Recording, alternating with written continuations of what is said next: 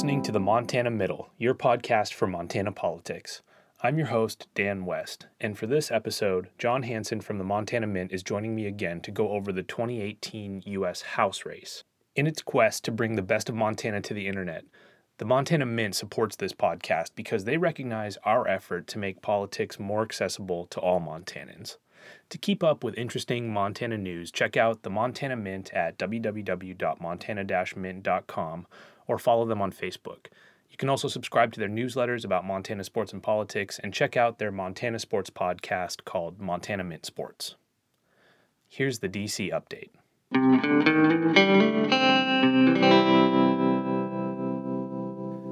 So, since our last episode, the federal government shut down, and then it reopened again. Why did the government shut down? It's because Congress did not pass a spending bill. Let me briefly explain how we got here. It helps to know the federal budget process a little bit. So the government fiscal year starts on October 1st. That means that the 2018 fiscal budget for the federal government started on October 1, 2017. This is how it works every year. By September 30th, Congress has to pass a budget for the next fiscal year. This is what makes Congress so powerful, because it controls the purse strings of our federal government. The president can propose or request a certain budget from Congress with funding increases in certain areas to support their policy priorities, and they usually send that request to Congress in February. But Congress then spends the spring and summer debating what parts of the president's budget they will choose to enact that year, or not. That's up to Congress. Now, when we talk about the budget, in this case, we are talking about what's called federal non-defense discretionary spending, which is set through appropriations bills passed through the House and Senate.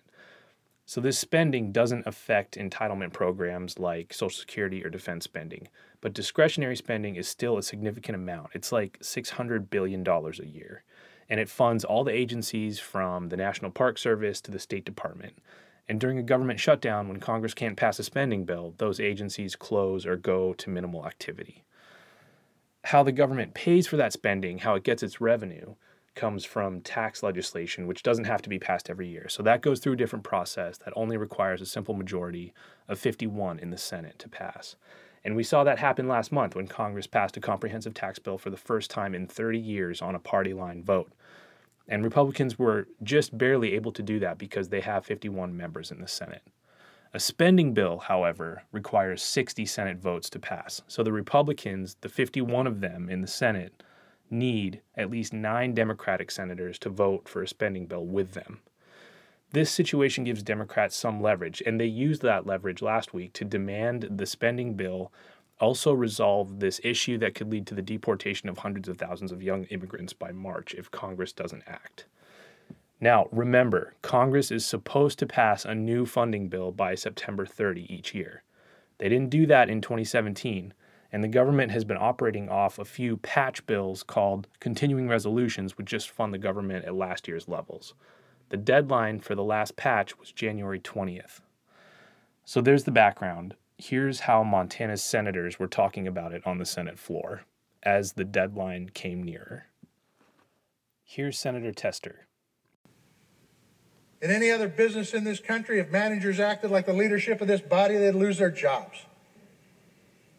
It's almost as if the majority have planned this all along to get us this point for political purposes. Well, guess what? We should not be here for political purposes. We should be here as Americans, doing our best to give people the certainty that they need, rather than playing with a hot potato saying, you know what, we'll do it next month.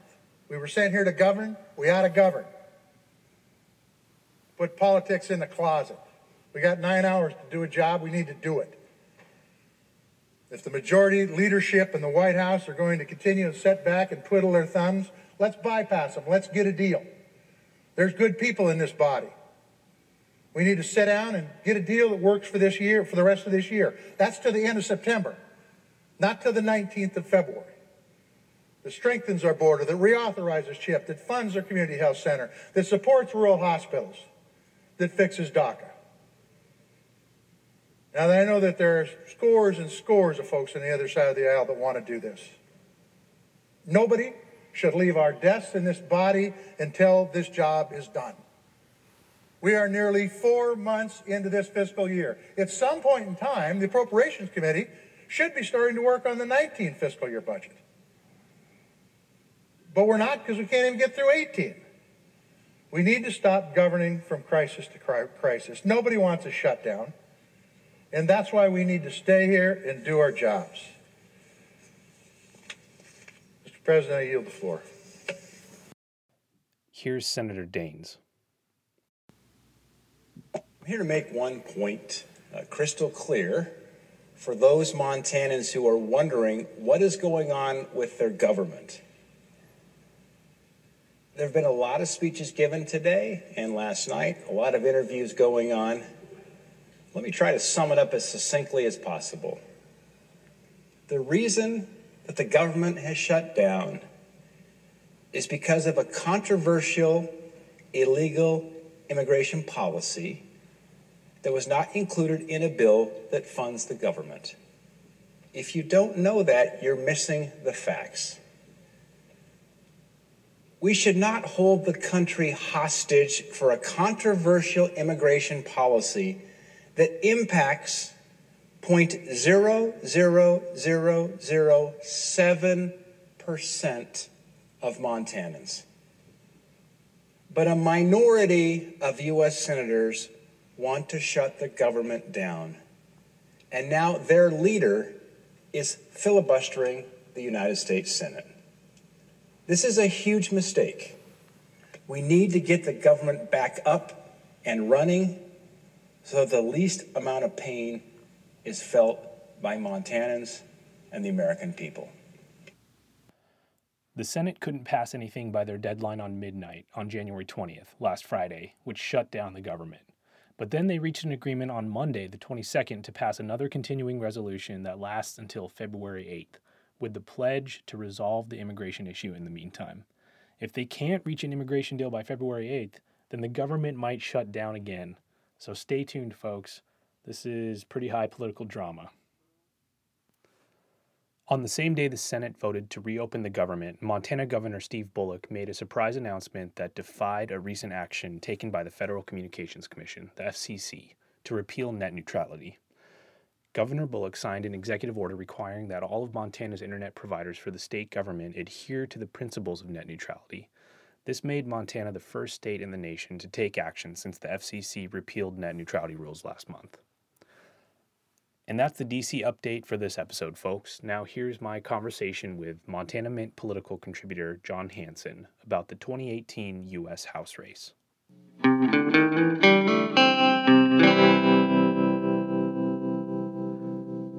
And we're recording. Okay, so this is episode 6 of the Montana Middle. This is going to be an overview of the 2018 U.S. House race in Montana. And I'm joined today by our Montana Mint political contributor, John Hanson. John, how's it going? Good. Thanks for having me back, Dan.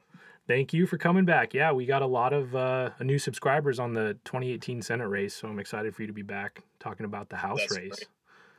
Yeah, absolutely.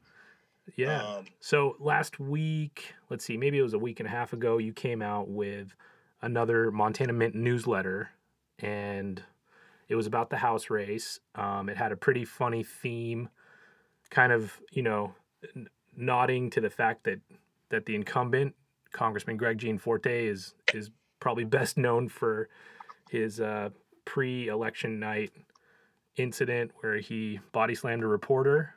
So on that theme, you have this kind of wrestling theme for the House race. I thought it was really funny.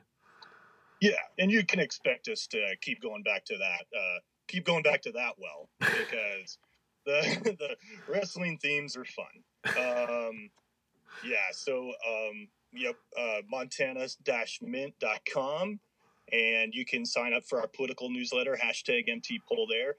Also check out our sports podcast there. Another great thing that is, exclusively done there. You're not going to find that kind of coverage on Montana college or high school sports anywhere else. So those are cool things to check out there. Absolutely. And we'll have more fun Photoshop. in the future for sure. Those were great. Yeah, you're getting really good at that, man. I know it's become a real hobby. It's concerning. It's my I'm going into graphic design, I think, in my future. Definitely, you definitely have a career in graphic design cut out for you. So you're also a political expert. So not just this House race, you know what's going on all the time in Montana politics. So give us a little bit of background on just Montana's House seat in general. What's the history there? Absolutely. So Montana has had a one House seat at-large district. If you're a congressional nerd like me, you'll know it is the second largest district in America. Of course, Alaska's first district and only district is the largest in America. Largest by area, but it's also a big population. It's about, 1 million people. Average House district about 750,000. So Montana as a House seat it's a large constituency besides being a large piece of land.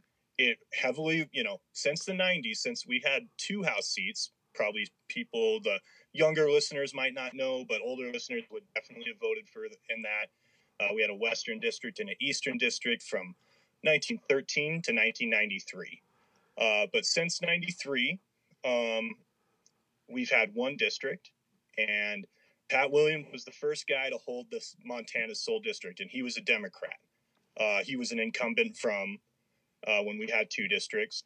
But since 1997, we've really seen that district go red. And most of the time we've seen it go dark red. Mm-hmm. We've seen people like Denny Rehberg or Rick Hill in the 90s really run up the score on people. So I guess that's, when we talk about Gianforte and whoever ends up facing him, he does have a natural advantage. However, there's some bright spots for Democrats, some things that Democrats can look at with some optimism. Sure, yeah, he definitely has some vulnerabilities. Absolutely. And, one of those, even, obviously everyone knows the pre-election body slam thing, but, a lot of people had already voted when that happened, right? True. And maybe not everyone that went and voted read the paper that morning and things like that. So that was a big stink on him, really. But Quist got within 5.5 points of Gianforte in the special election, which is really close. Only person I'd seen since, in recent history, since the late 90s, come that close. Nancy Keenan, who obviously had a great political career outside of Montana, and after came within 5 of Denny in the year 2000. But a lot of these, like I was saying, were 20, 25 point blowouts. So Quist being that close to Gianforte, I think shows, in a state where Trump won by 20 points. Yeah. I think that really shows that Gianforte has some just kind of incumbent weaknesses, some things that Montanans don't like about him. You and I were talking before the podcast. He is the richest member of Congress. Yeah. And it's not close. No, it's not even close. And Montanans don't like that. They don't like money in politics. We've been there, Copper Kings. And we've seen how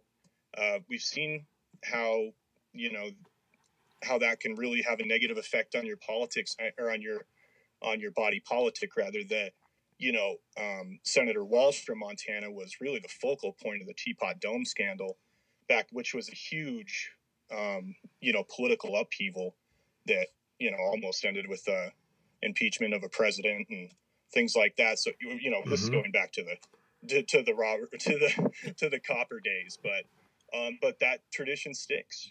That's why Butte and Silverbow County is so dark blue, or so deep blue still. Mm-hmm. And Montanans overwhelmingly don't support Citizens United. So that, I think that's part of the reason they see Gianforte as someone with lots of money and influence. Not necessarily one of us. He's been here since the 90s, but, he's not from here originally. Right. Yeah, well, so that's a little background on Gianforte. And again, we'll follow him, and he's got some time still to prove himself as a good legislator for Montana. So we'll see, how many votes he can cast that show, right? Where he stands, but also any pieces of legislation that he can introduce too. get passed. Right.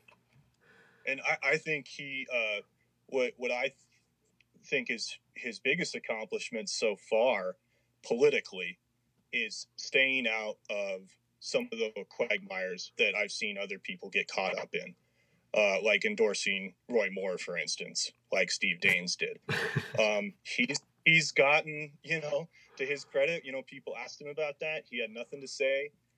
He's avoided controversy well, and and distancing himself, or being calculated about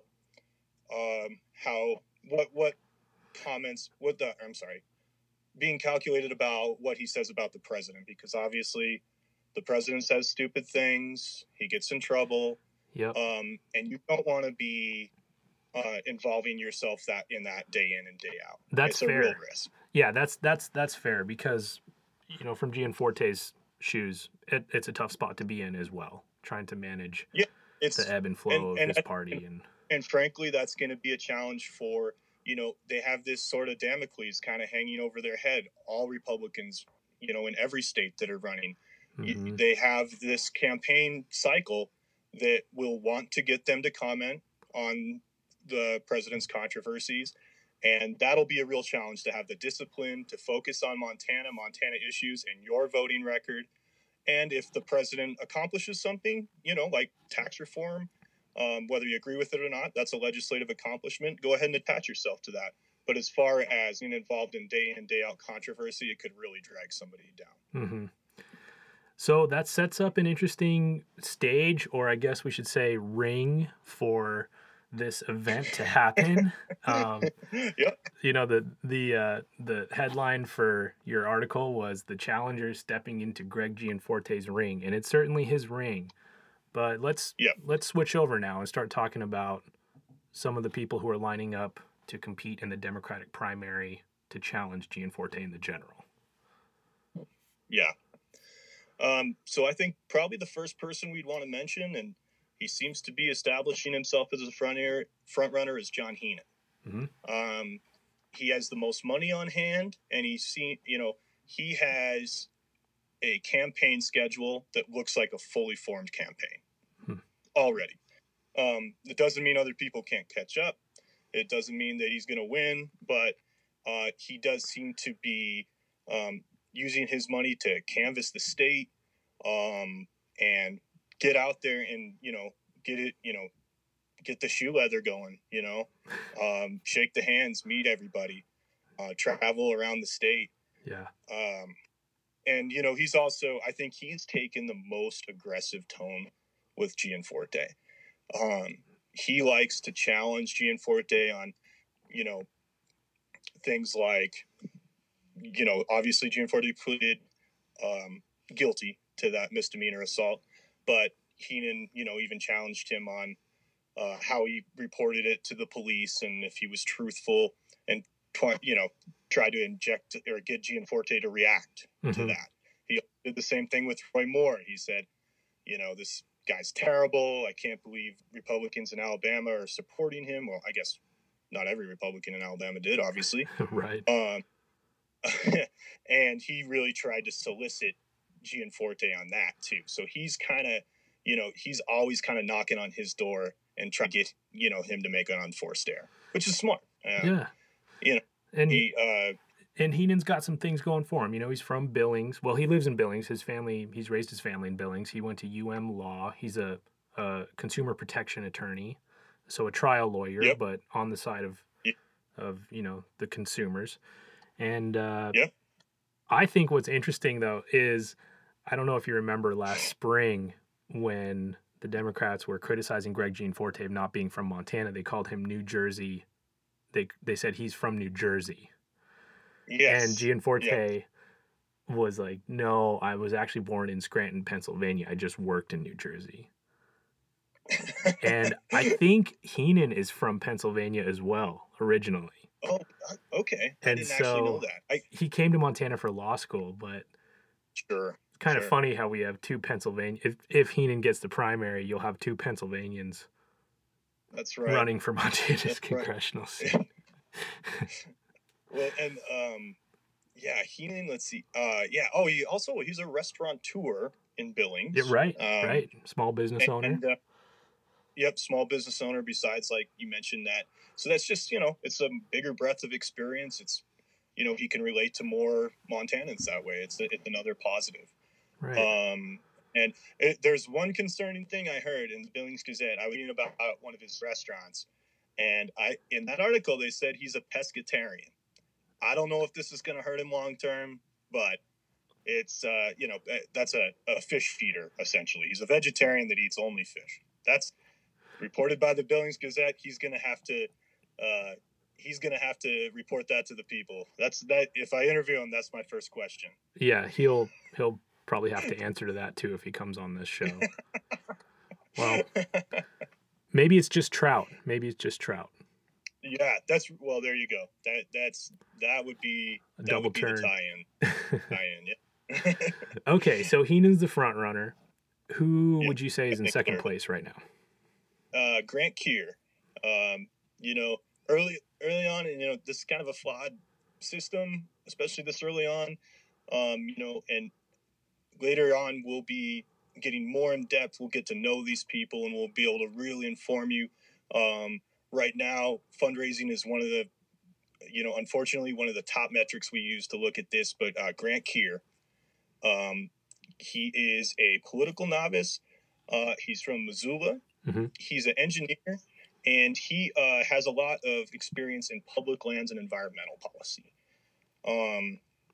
He led the Five Valleys Land Trust, mm-hmm. Which I'm somewhat familiar with. When I went to school in Missoula, I remember that. And he also was kind of a Bitterrooter before that. He was in charge of the Ravalli County Farm and Ranch Board in Hamilton. Okay. So these are, politically adjacent positions, but like we'll see with the rest of our candidates, a lot of these people have experience in the Montana legislature. Right. And like we said, Grant has raised a lot of money, doing really well there. Handsome guy. He raised his family in Missoula, but that's also a liability. He'll squeeze a lot of blue votes out of Missoula, but you're better positioned to be like John Heenan, running out of Yellowstone County and seeing if you can, like John Tester did in his last election, edge out Yellowstone County, and that gives Republicans very little room for error in the rest of the state. Right. So kind of a disadvantage running out of Missoula, I would say. Yeah, I think that's true with any statewide candidate. Yep, any statewide office, that's just sort of a natural disadvantage, and that's often where they come from. Yeah. Or they have many times in the past. Yeah. Well, he does have that Ravalli County experience too, though. Yep, so that helps. Balances it out. He has ties down there in Hamilton and up and down the Bitterroot, which is a pink area, I would say. Mm-hmm. It's just slightly red, mm-hmm. But can be obtained by Democrats. And I actually looked in the Trump election. In the 2016 election, Missoula mm-hmm. was not the bluest county. And I was surprised by that. It was actually Glacier County. So Blackfeet Nation coming in with 60% of the mainly, I mean, obviously there's other parts of Glacier County, but that's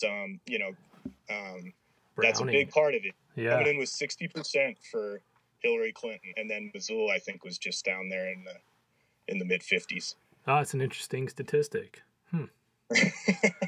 Nice find, John. Nice find. Well, okay, so that's Heenan, that's Keir. Who do you think's in third place as of right now? I think we could go. As of right now, I think we can go with Kathleen Williams. The rest of the candidates we're going to talk about have not reported fundraising activity with the FEC. That doesn't mean don't have money. It just means we don't have money that they know of. Mm-hmm. These filings are intermittent. They don't happen all the time, and they don't get updated all the time. So it's hard to know exactly what everyone has in pocket. But, as things go on, that'll matter a little less in the way that once there's a robust campaign infrastructure, if a set of candidates have a campaign going, it won't matter if one's 50,000 ahead, or, you know, we don't have to watch it as if it's, you know, the determining factor. But Kathleen Williams seems to have a nice online presence. She has experience. She is, again, a person who has a record of achievement on environmental and public land issues. Seems to kind of be positioning herself as, and Grant Keir was like this too when I've read his campaign literature. They're not going with a hard left progressive tone. You know, she's lamenting hyper-partisanship in Washington, telling people that she wants to go to Washington to make, you know, hate to say make deals. We don't want to, you know, don't want to get that stink on her, but don't want to get the art of the deal stink on her. But basically work across the aisle, right?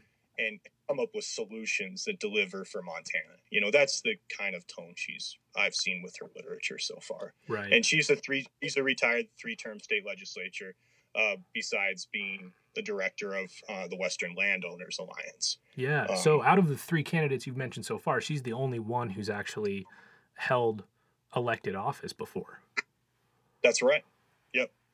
That's right. And you know, I think state legislator from and Gallatin County. Yeah, Bozeman area, right. Bozeman area. Another, you know, you're best positioned as a Democrat in Yellowstone, but that Bozeman's also a good place to be. It's better than being in Missoula. As far as what, you know, as far as it's true. What political advantage that gives you. Right? Yeah. Because it's, you know, it's a huge county anymore. You know, it's not just Bozeman. There's a lot of people and a lot of voters, you know, between here and Belgrade and Manhattan and Big Sky. Yep. So, yeah. Yeah. Well, I think it's also worth mentioning that Kathleen Williams is a woman. She's the only female candidate in this field. Well, I guess that's not true either. Linda Moss. Linda Moss is also another one. Yeah. So let's talk about her real quick, and then I'll make the point about women. Yeah, absolutely, because I think that's a really important point. Yeah. So Linda Bork Moss, or Borke, probably Bork. Linda Bork Moss. She's a Billings native. 2 terms in the state Senate, one where she was the majority whip in 2007. So another, you know, both the women in this race have a political background. You know, they've been elected, been in elected office and held that as Democrats. In 2012, she ran for the Montana Public Service Commissioner job. Okay. Was edged out in the primaries there. And, you know, she's Montanan and Democrat running out of Yellowstone County. Again, Linda, I haven't seen any fundraising activity from her. So, you know, they're starting out maybe a little cold, but like I said, it's important not to think of that as, you know, as a factor that means people that they can't come back from, or means that they don't have a campaign going, because she certainly could. You know, she certainly has the political chops for this. I mean, she was in the legislature for 2 terms, so served in leadership in the state Senate. Yeah, and served in leadership. Yeah. And I think, so that's the point I wanted to make, is that you have Linda Moss and Kathleen Williams, the only 2 women in this race and the Senate race, and yet they're the only 2 in this race that have actually held elected office before. So I'm hoping they can get more traction, because it's not just the fact that they've served, they know what they're doing as representatives, but also because of the fact that we just need more female representation, I think, in Montana politics. Yeah, absolutely. And you know, we're seeing that not just in politics, but as a greater cultural trend. Right. And it's good and it's important. It's good. It's important. And we hope to see that. What was I reading? Looking over as this is more number stuff. But I think, you know, when Juneau ran against Zinke, she did so much better than Hillary Clinton. It wasn't good. So Hillary lost to Trump in Montana by 20.5. Yeah, it was bad. and Juneau lost to Zinke by 15.5. So she did a full 5 points better than Hillary Clinton in 2016.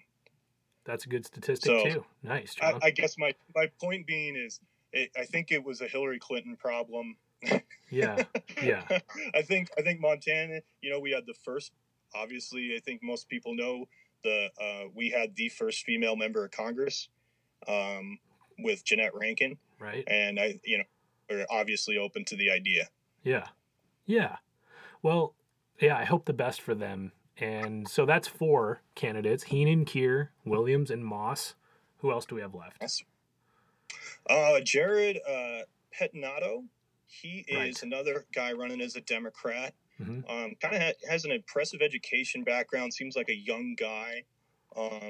He graduated from Stanford Law as and now he's a natural resources lawyer for the U.S. Department of Justice. Wow. He's a whitefish. He has an impressive resume. Just the thing about him, I think, is that he seems almost like kind of singularly focused on policy issues like wind power, forestry, natural resources. So he doesn't seem to have, a broad message yet. And I don't know if he plans to, or if he's, just kind of trying to get out some messaging on those policy issues that he's really passionate about. Mm-hmm.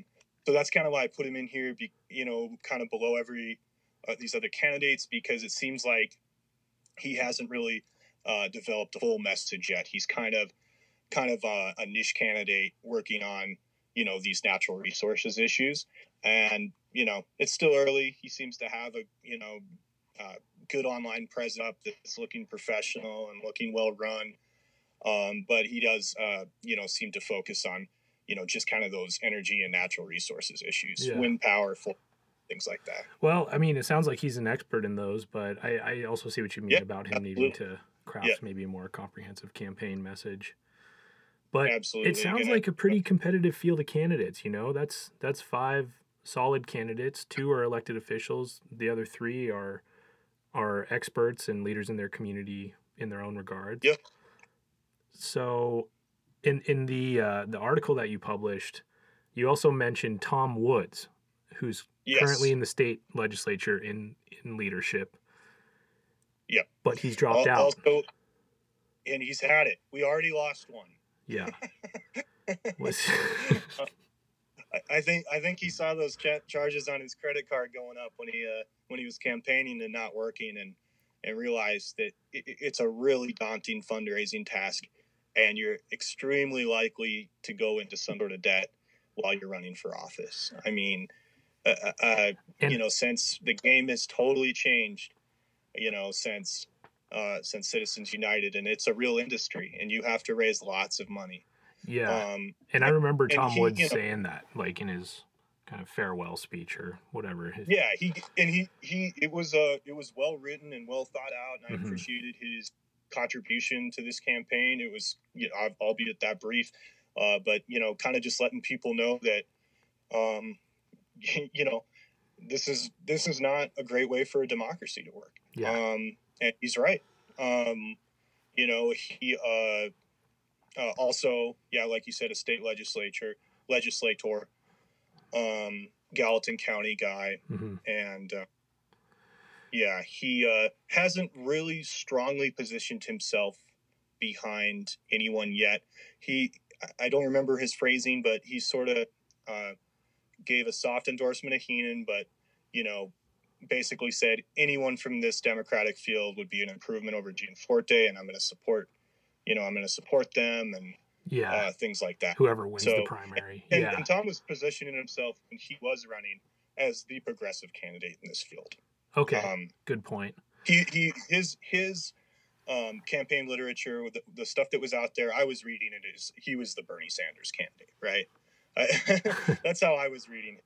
Nice. He was talking about Medicare for all, and he was real out front on those issues, and really wore his liberal on his sleeve. So, well, Heenan's done that too. Heenan's come out for Medicare for all pretty strongly. Yeah. Well, former Senator Max Baucus has.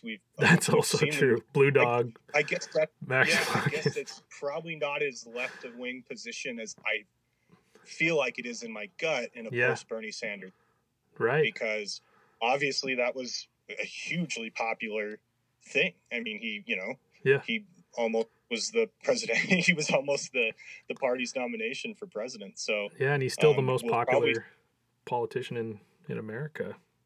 Yeah, I'm sure crazy that's true. How much he's influenced the conversation around healthcare. He's really moved the needle, and probably more on that issue than anything. Yeah. Well, Tom Woods is a really nice guy. I've met him a few times in Helena, and he was always very kind to me. So I was sad to see him go. But I think it does, his remarks when he was leaving the race about the fundraising and the amount of money that you need to raise is it's compounded by the fact that these candidates are running against the richest member of Congress by far. Right. I was going to say that's probably something we didn't spend that much time, or I didn't articulate as well as I should have. The thing with Gianforte having $300 million, not that he's going to self-fund his whole campaign, but he can. Yeah. And that if there's a hiccup in fundraising, that doesn't put his campaign behind at all. He'll loan the money. Yeah. And then they can pick up the slack later. So, and he will do that. He's not afraid. So that is where his money really comes in is, he'll be able to raise money and, and all that. But if there's ever a problem, if he has a bad month, so what? He can cut a personal check to his campaign. Right. And, and charge full steam ahead. So that it's a big advantage. It's a big advantage to be the wealthiest member of Congress, for sure. Right. So what do you think, what advice would you have for these Democratic candidates right now between surviving the primary and then competing against Gianforte on the fundraising side? As far as the primary, I mean, that I don't know that I have a real strong opinion on what kind of politics they should, they should subscribe to. Yeah, it's a tough call. I don't think they need to. Honestly, I think they should position themselves against Trump and against Gianforte, because that's just the natural way these cycles work, right? If these were Republicans running against Obama in 2010, I'd tell them the same thing, right? It's you have a president who's not necessarily, that popular, and we'll see. I mean, Trump has won Montana by a lot, obviously. We'll see if he's a help or a hindrance, but my instinct is that, making Gianforte own Donald Trump's mistakes, try to get him tied up into that, S-hole country stuff, the daily controversies, try to get him involved in those. I think it'll score them a lot of political points. And then obviously, I think that, mining his, his pleading guilty to a crime. And, it is honestly, it's different than, a lot of crimes, or a lot of misdemeanors. I think that they'll really make the point that he's not even qualified to be a member of Congress. If he pleads guilty to assaulting a reporter, that he shouldn't be there at all. I think I would recommend taking that hard tone. Because it's not as if he pled not guilty and that's the justice system. But you could always say, well, I pled not guilty and I don't think I'm guilty. Mm-hmm. The jury and judge said differently, but that's how I feel. He says, no, I did it. And, it does show, that, and I'm a forgiving person. I'm not saying this to be hard on him, but it does show probably a lack of, a lack of character needed to hold that office. It's, the fourth estate, the journalism's super important. It wasn't just a bar fight, which literally, like, I could maybe forgive someone for that. I'd be like, well, whatever. It was at a bar. Some drunk guy walk up to him and things escalated or whatever. But this is, this is a reporter trying to report on him and his campaign. And it's, it really is a big deal. Obviously we make jokes about it and it is kind of funny in retrospect because everyone's okay. but Yeah. The Guardian reporter is fine. Yeah. But it is, I think they really concerning. need to hammer him on it, and they will. Yeah, they will. Yeah. Yep. Well, is anyone going to challenge Gianforte? We got one guy. We got Drew Taranio, I think is how you would say this. Conservative Tea Party guy. He's ran for office a bunch of times in Montana, none successfully. Okay. So he ran for some House seats, and then he was a 2012 candidate for the Montana Secretary of State. Seems to just kind of be on the far right of American politics, and I don't know a whole bunch about him, but this would be the fourth time he's running for office, and I don't think that there's any room in the Republican Party for him to primary Gianforte. So I don't give him a lot of I don't have a lot of hope that he will be challenging Gianforte in any serious way. Okay. He's another author though, because we had what's his name? Mark Wicks. From Greg Strandberg. Greg Strandberg, that's right. So unlike Greg Strandberg, though, because I get a feeling a lot of Greg Strandberg's books are self-published, Drew Taranio's book, George Buchanan Enters the Wormhole, it's a young adult novel. It sounds like it's science fiction, but I think he got that published. I think that's like a real, like a publishing company said, this is a great idea and we're going to publish it. I get the feeling Strandberg's books are all in the world of self-publishing. Yeah, interesting though that we have so many writers, because Mark Wicks, the Libertarian candidate from the 2017 special election, was also a published author. Yep. And yeah, Montana's got a lot of authors. Yeah, that's right. Well, at least we gave him, some credit, and we recognize the fact that he's jumped into the ring. We'll see if how long he'll stay in the race. I mean, it's hard to see anyone really challenging Gianforte in their Republican primary. Absolutely, yeah. It's we'll mostly be, I'm sure, spending 99% of the time talking about the Democrats, and who's gonna challenge Gianforte in the general. I don't see any way that a Republican is, any Republican is going to be able to inject themselves in a real primary against our sitting Congressman Gianforte. So yeah. Well, I think that about covers it. So thanks so much, John, for coming on again, and hope you'll join me for a future episode where we go over the state legislature.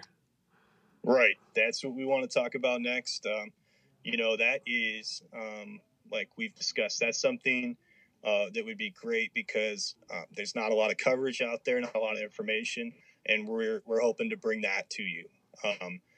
Give you some insight about candidates that are running here in Montana and who they are, what their stories are, and what their policy positions are. And that would be that will be a cool thing for us to do. So I'll hope to see you or hope to talk to you then about the Montana legislature. Nice. Yeah, I'm looking forward to it, man. Well, thanks again for joining me. And it's fun talking with you. Yeah, you too, Dan. All right. We'll talk soon. Take care. Bye.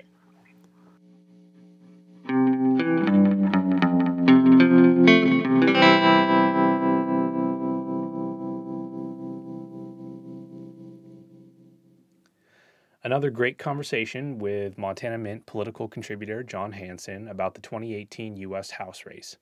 If you're looking for more background on the 2018 U.S. Senate race, check out episode 4 of the Montana Middle, which aired last month. Now here's the last word segment.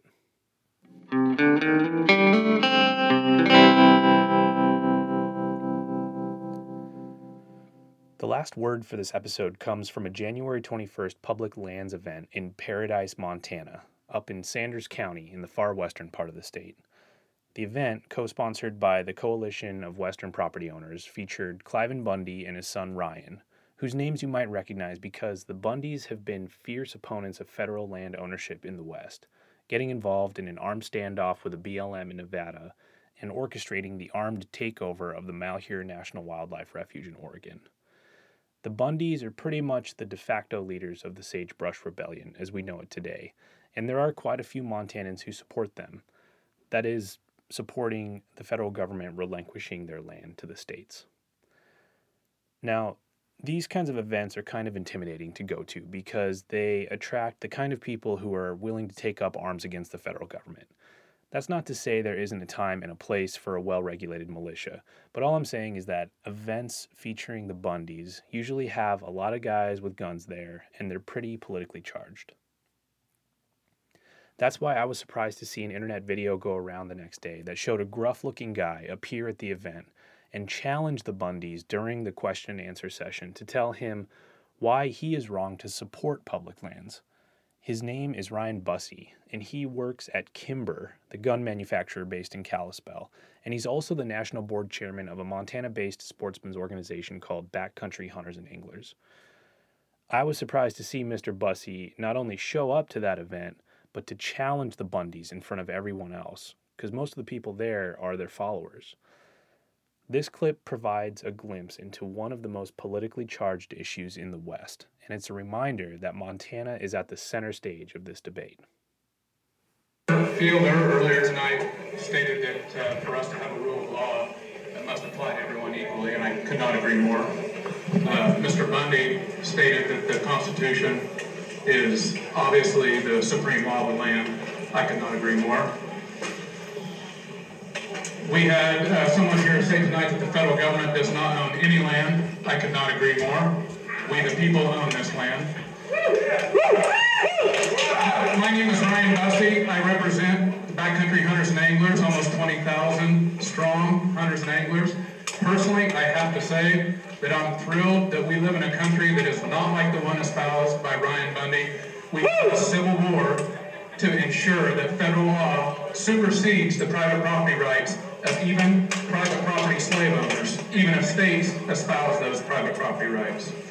From a BHA standpoint, I want to say we are thrilled that we live in a world and live in a country with the most egalitarian experiment ever, a land where we the people own 640 million acres, a land where we are not forced to be landed gentry or royalty, and I'd like to know why I'm wrong and why BHA is wrong.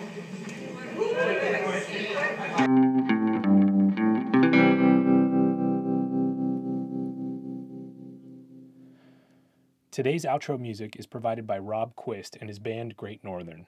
Rob was my featured guest on episode 3 of the Montana Middle, and I felt like since this episode was about Montana's next slate of Democratic House candidates, it would be appropriate to have the last nominee close things out. Here's the 2017 Montana Democratic House candidate Rob Quist and his band Great Northern performing a song called Fun Tonight.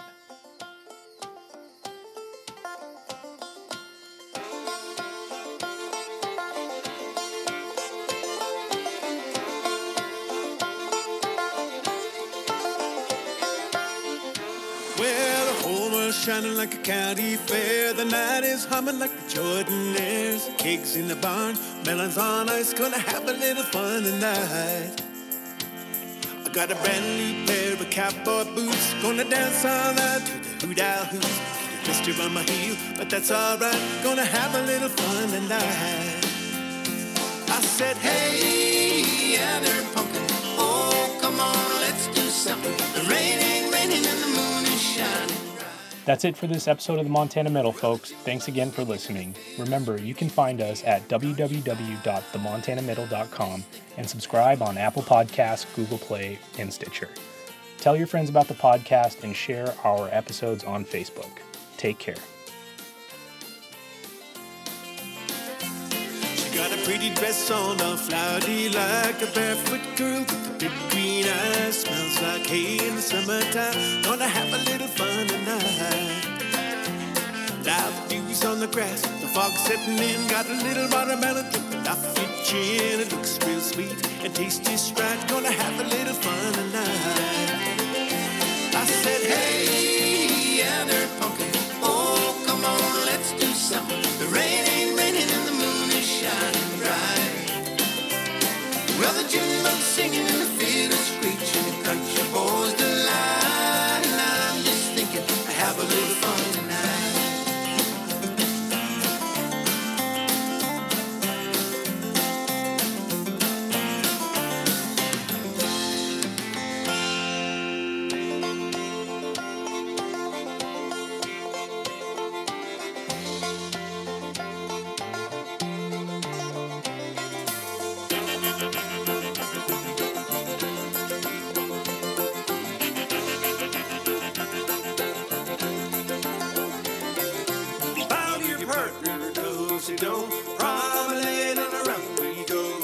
It's all night till the cows come home. When the sun comes up and the rooster crows. Hey, yeah, they're pumpkin. Oh, come on, let's do something. The rain ain't raining and the moon is shining bright. Well, the jukebox singing and the fiddle screeching, the country boys delight. And I'm just thinking, have a little fun tonight. And I said, hey, yeah, they're pumpkin. Oh, come on, let's do something. The rain ain't raining and the moon is shining bright. Well, the jukebox singing and the fiddle screeching, the country boys delight. And I'm just thinking, have a little fun tonight. Well, the jukebox singing and the fiddle screeching, the country boys delight. And I'm just thinking, have a little fun tonight.